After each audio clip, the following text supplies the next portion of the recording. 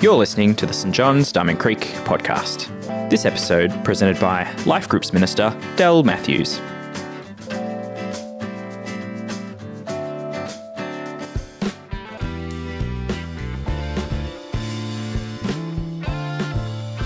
This is the Bible reading from Revelation, chapter 3, verses 14 to 21. Here is what I command you to write to the church in Laodicea. Here are the words of the one who is the Amen. Here's what he gives witness to is faithful and true. He rules over what God has created. He says, I know what you are doing. I know you aren't hot or cold. I wish you were either one or the other, but you are lukewarm. You aren't hot or cold, so I am going to spit you out of my mouth. You say, I am rich. I've become wealthy and I don't need anything. But you don't realize how pitiful and miserable you have become. You are poor, blind, and naked. So here's my advice. Buy from me gold made pure by fire. Then you will become rich. Buy from me white clothes to wear. Then you will be able to cover your shameful nakedness. And buy from me healing lotion to put on your eyes. Then you will be able to see. I correct and train those who I love. So sincere, I turn away from your sins. Here I am. I stand at the door and knock. If any of you hears my voice and opens the door, I will come in and eat with you, and you will eat with me. I'll give those who overcome the right to sit with me on the throne. In the same way I overcame. Then I sat down with the Father on his throne. Those who have ears should listen to what the Holy Spirit says to the churches. This is the word of the Lord. Thanks be to God. Well, hi, my name's Delle Matthews and I'm the Life Groups Minister here at St John's. Well, today we'll be looking at our final letter in the book of Revelation, the letter to the church at Laodicea. You and I rarely write letters, and handwritten communication is rapidly being replaced by electronic means. We're told that Australia Post would go out of business if it weren't for parcels. But historians love letters from the past because they give us the insight into the joys and struggles of real people. The letters we've been reading in Revelation are a bit different though. Yes, they give us insight into the churches of the day, but these letters also speak to us. They're about the struggles and temptations that we can relate to. And there's a message from Jesus to us in those struggles and temptations. And that message is so important that I'd like to take a moment now to pray for us as we look at this letter together. Lord Jesus, as we think about your message to the church at Laodicea, give us ears to hear what your Spirit might be saying. Guide my words, I pray. Amen. Well, if we look at our map again, we can see that Laodicea is at the end of the postal route of all these letters in Revelation.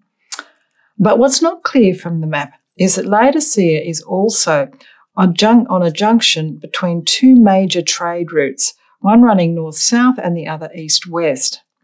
So Laodicea was perfectly situated to become a major banking centre. It was one of the richest cities in the Roman world, boasting some fabulously rich citizens. And the farmers around Laodicea had developed a special breed of sheep to cater for the clothing tastes of the rich. Most sheep, and therefore the clothing of most people at the time, was white, and getting coloured clothing was quite expensive. But the wool from the flocks of the Laodicean farmers was black. It was also quite fine, making it very soft. It was highly sought after and quite expensive to buy. Laodicea had one more claim to fame. It boasted an excellent medical school, and was particularly known for its ophthalmology department. In Laodicea, you could get an eye salve that was the best in the Roman Empire. Now, from the outside, you might think that Laodicea had it all, but Laodicea lacked one of the most basic of human needs, a clean source of drinking water. Not a problem. Laodicea could afford to pay for not one, but 2 aqueduct systems to bring water into the city. Just about 7 or 8 kilometres to the north was Hierapolis, that boasted hot springs, famous for their medicinal qualities.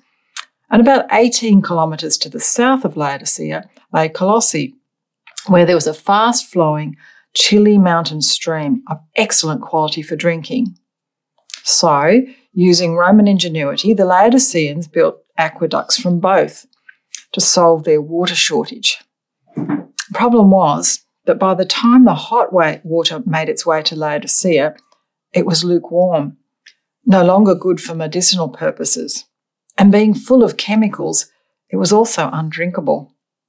And that water from Colossae, lovely and chilled at its source, also ended up lukewarm by the time it arrived in Laodicea. So the result was that the water in Laodicea was lukewarm and foul-tasting, making people sick. Now keep all that background information in mind as we go back to the letter that Jesus sent to the Christians at Laodicea. Jesus reserved his most scathing criticism for this church. Just like that lukewarm water of yours, he says, you're neither hot nor cold, you're good for nothing.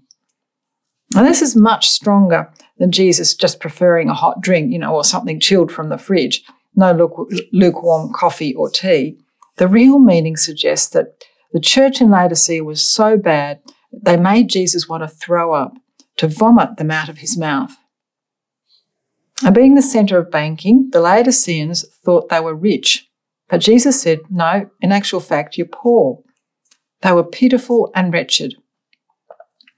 Despite having a great wool industry, clothing the rich and the famous, the church at Laodicea was naked, the ultimate in humiliation. And even their world-famous eye salve and medical school couldn't help their blindness. So what had gone wrong?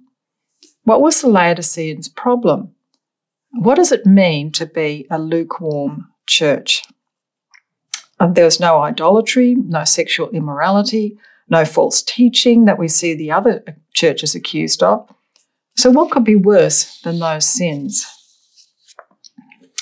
Laodicea as a city boasted its independence and self-reliance. The city knew it was wealthy and thought it could be independent of other cities and the empire. The Christians at Laodicea had taken on the same attitude as the city around them. They were rich, but they didn't need anything. Now, don't get me wrong, Jesus does not have a problem with the wealth of the Laodiceans, or our wealth for that matter. The problem was their self-reliance. Last week, Joel told us about the earthquake that hit the region in AD 17. The city of Philadelphia was very badly hit, but the Roman Empire provided aid and they were able to rebuild. Laodicea felt that tremor, but the really big one that caused significant damage at Laodicea came in AD 61. However, when Laodicea was offered aid and assistance at that time from the Roman Empire, the city's answer was, oh, no thanks, we're good. That fierce independence and pride could not even be rocked by a severe earthquake. Now, at one level, it's commendable that the city as wealthy as Laodicea didn't take aid that might be more needed by other people. We get outraged if, a billionaire would take government grant for their mansion or holiday home that was flooded or burnt down. But the real problem was their attitude of self-reliance, that I can do it on my own. So what Jesus accuses the church of is using their wealth to stay in control of their own lives and to remain independent of him, professing a belief in Jesus, but thinking that they didn't really need him for anything else. Right at the beginning of the letter, Jesus reminds the Christians at Laodicea that he's the ruler of creation. Now, when they heard that read out, the Laodiceans' thinking would have gone immediately to the previous letter that they'd received from Paul. See, the letter to Colossians was also written to the Christians at Laodicea. In Colossians chapter 1, we're told that in Jesus all things were created. All things, including the most powerful and influential people, including those who think that they don't need help from anyone else. In Colossians 1 verse 17 says that Jesus did not only create all things, but in him, in Jesus, all things hold together. The cells and the atoms of everything that the Laodiceans and we find our security in are actually held together by Jesus. Just think about it. If Jesus removed the electromagnetic forces that hold the chair together that you're sitting on right now, what would happen? If he didn't maintain the air around us and our autonomic nervous system that keeps us breathing, where would we be? To say I'm rich and I don't need anything is hugely arrogant when we can't even stay seated on a seat without Jesus holding and breathing without Jesus holding everything together.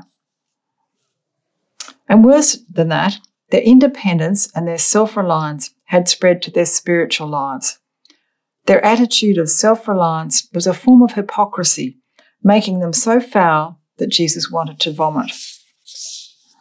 Now, they were probably not consciously aware of their attitude.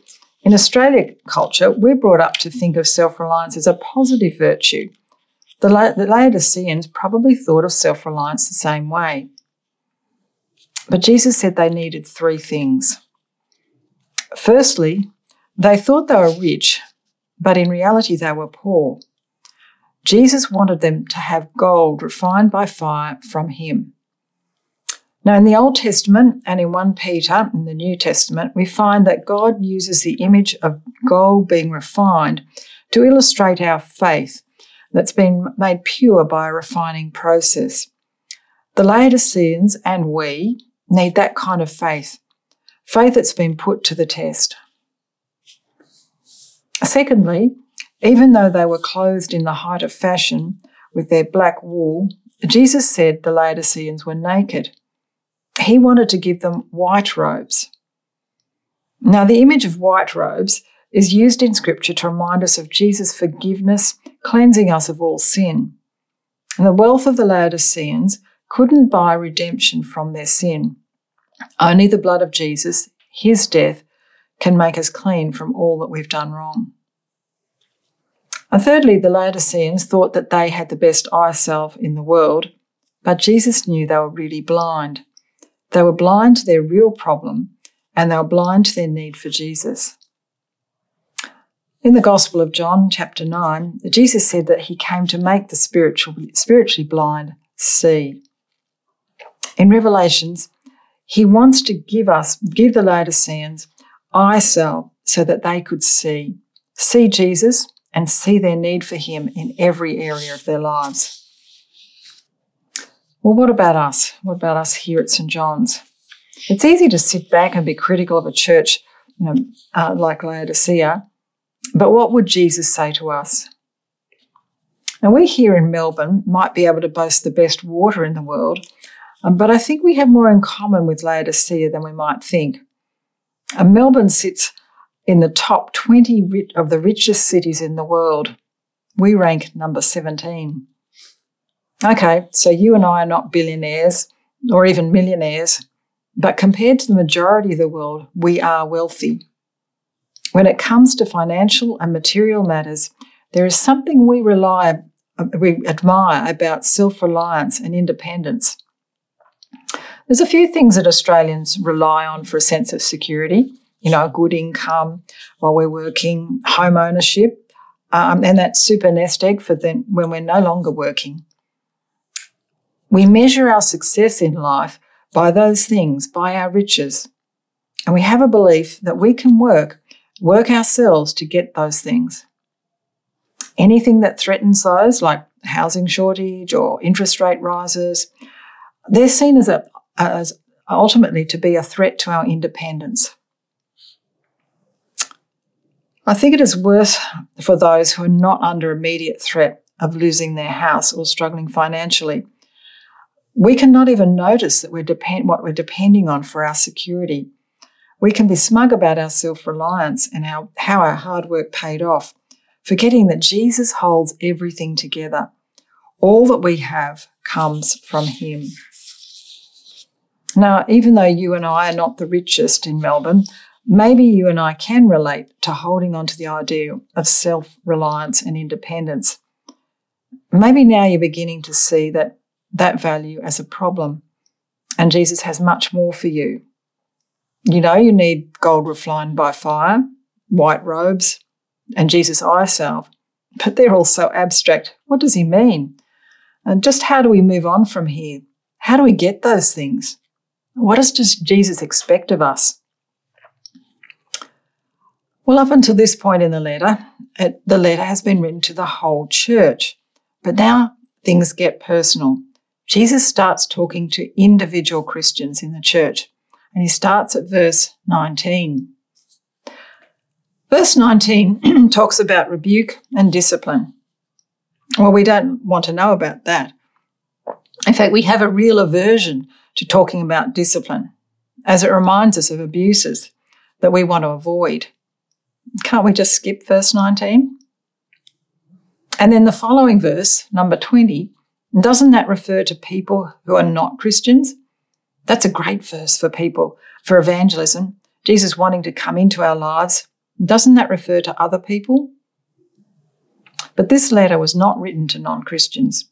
It was written to a church, to people who had already made a profession of faith in Jesus. So the illustration of Jesus standing at the door of knocking is one of Jesus, not one of Jesus wanting to come in for the first time. This is Jesus, the master, the owner of the house, being locked out of the intimate areas of our lives. Firstly, we see that Jesus comes in love. He stands at the door and knocks. He doesn't pound on the door and break it down, barging his way in like we see on some police detective show. He doesn't scream accusations at us. He gently knocks and waits for us to be open to him, to coming into our lives. Secondly, he waits for us to hear his voice. Now, at the end of every one of these letters in the book of Revelation that we've been studying, Jesus urges us to hear what the Spirit has to say to the churches. In fact, all through the New Testament, the concept of listening to Jesus is so important. I think it's really important that we learn to hear his voice. Hearing Jesus is an antidote to self-reliance. You see, the self-reliant don't want the advice and help from anyone else. The self-reliant can have a false image, thinking that they've got it all sorted when they achieve the goals in life. Self-reliance needs Jesus to be honest with us. Before we talk about ways that we can hear Jesus' voice, notice that Jesus says, if anyone hears. So there are reasons why we don't hear, and it's not because he isn't calling. Self-reliance has the effect of convincing us that we know best. The best answers are within us. We don't need the advice of anyone else. The most self-reliant people, the most successful in the world, think the world need their advice. You know, they offer self-help programs, write books, become influencers. We can miss Jesus' voice by mistakenly thinking the answer is within us, that we know what's best. Sometimes we don't hear Jesus' voice because we create so much noise in our lives, we're not quiet or still enough to hear him. We just don't want to hear Jesus, so we fill our lives with so much activity and literal noise, music, podcasts, gaming, television, whatever, other people. We drown out the voice of Jesus. They're all good things, but if we use them to stop us from hearing Jesus, they become a problem. We can also miss Jesus' voice through selective hearing, like the old illustration of the child who doesn't hear when you tell them to tidy their room, but has perfect hearing when ice cream's on the offer. We can do that by picking up on the promises of good things in the Bible, but just not hearing Jesus when he wants to deal with our anger or our greed or some other sin in our lives. See, we can do that by skipping verse 19 that talks about discipline and rebuke. We can also have selective hearing by directing the conversation with Jesus, coming to him with our questions and our agenda, and only wanting to hear the answers to questions we bring. See, relying on our self-reliance, we only want to hear Jesus in times of trouble, when we run out of answers. We only want to hear Jesus when we have a problem, not when life is going cruisy and uneventful. See, the self-reliant think they have everything under control at those times. But Jesus gives us a beautiful picture of the relationship he really wants us to have.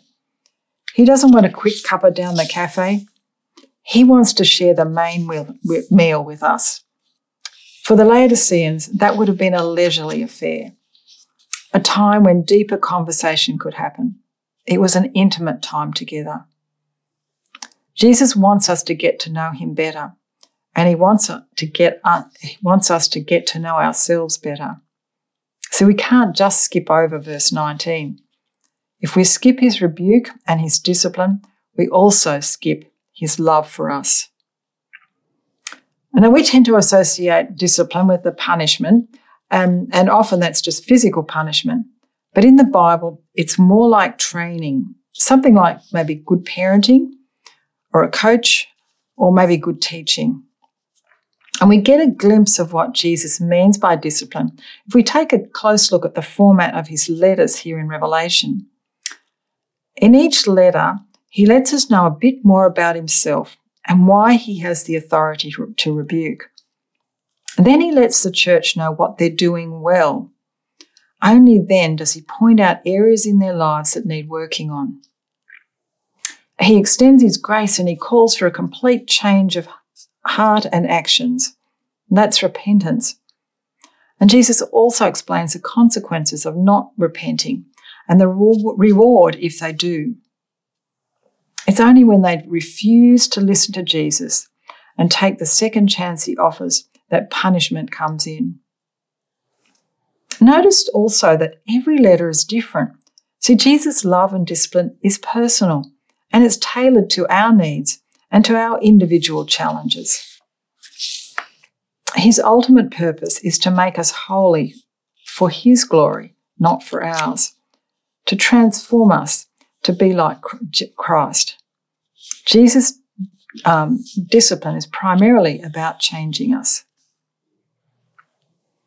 Now, Jesus can and may speak to us through a variety of means, but mostly it will be through the Bible. And that's a really good place to start, especially if you're not sure about hearing Jesus' voice on your own, or maybe thinking that your thoughts or ideas that are coming up, maybe they're not from Jesus. See, Jesus himself used the scriptures throughout his life on earth to explain the truths of God. We can be sure the Bible is the voice of God. If he does speak to you through another means, maybe through a friend or a life group discussion or perhaps a sermon or a song, Jesus' voice is unlikely to be any more supernatural than just chatting to a friend, participating in discussion at life group, that sort of thing. They're just the ordinary interactions of our day. Mostly it'll just feel like one of those aha moments when you realise that something's true and something needs to change. And his words will always align with the principles and truths found in the Bible. I would suggest you begin with praying, opening the door to Jesus and inviting him in to speak to you. Ask him to open your ears to hear what he's saying. Make that a regular prayer, not just one when you have a problem. Pray it at the beginning of the day or when you sit down to read the Bible. Make time for Jesus. Cut out the noise in your life.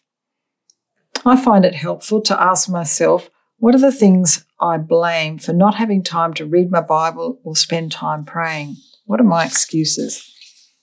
What are the things crowding out Jesus out of my life? Now, even as a retiree, I can find excuses for not spending time to listen to Jesus. Making time regularly to read the Bible and meditate on it. Some of us have more time than others. Yes, I have more time now, but I also found that when I worked full time, I had time, just different time. My dad always read the Bible and spent time praying, listening to Jesus on the train ride to work each day. And for some of you, what crowds out time with Jesus is people. Little people can be the most demanding. But we all have time on tasks that don't require as much brain work, like commuting. Those are the times when we can turn our thoughts to Jesus. He asks us to come in and join us. He asks to come in and join us in the ordinary things of life, as ordinary as having a meal together. I think it's mostly when we take a short passage, read it slowly, and read it several times and mull over it, what it might mean for us today. That's when Jesus has a real chance to speak. If you really want to be transformed by Jesus and his word, turn that passage or verse you're reading into a prayer and pray it throughout the day. Self-reliance can creep in again if we think we can change ourselves, treat the Bible as a kind of a self-help book. But when we turn his word into a prayer, we acknowledge our need for Jesus and the work of his Spirit in our lives. That humility overcomes self-reliance. The Laodicean Christians had a problem they couldn't see in themselves. Although they'd come to faith, they thought they didn't need anything more from Jesus. But Jesus wants us all to recognise our utter need for him in all aspects of our lives. He invites us to spend time with him, to hear his words to us, to accept his discipline, his training, all because he loves us. And what about you? Will you keep the door open for Jesus to speak to you and transform you by his word? I'd like to take a moment to pray for us. Lord Jesus, we thank you that you love us so much. You want to come into every aspect of our lives. We pray for an openness to hear your voice and a willingness to accept your discipline in our lives. We repent and are sorry for the times we thought we did not need you, and we ask for your Spirit's help to overcome that tendency. Amen. Thanks for joining us. If you'd like to subscribe to this podcast, you can do so in Apple Podcasts, Google Podcasts, Spotify, or wherever you get your podcasts from. Just search for St John's, Diamond Creek.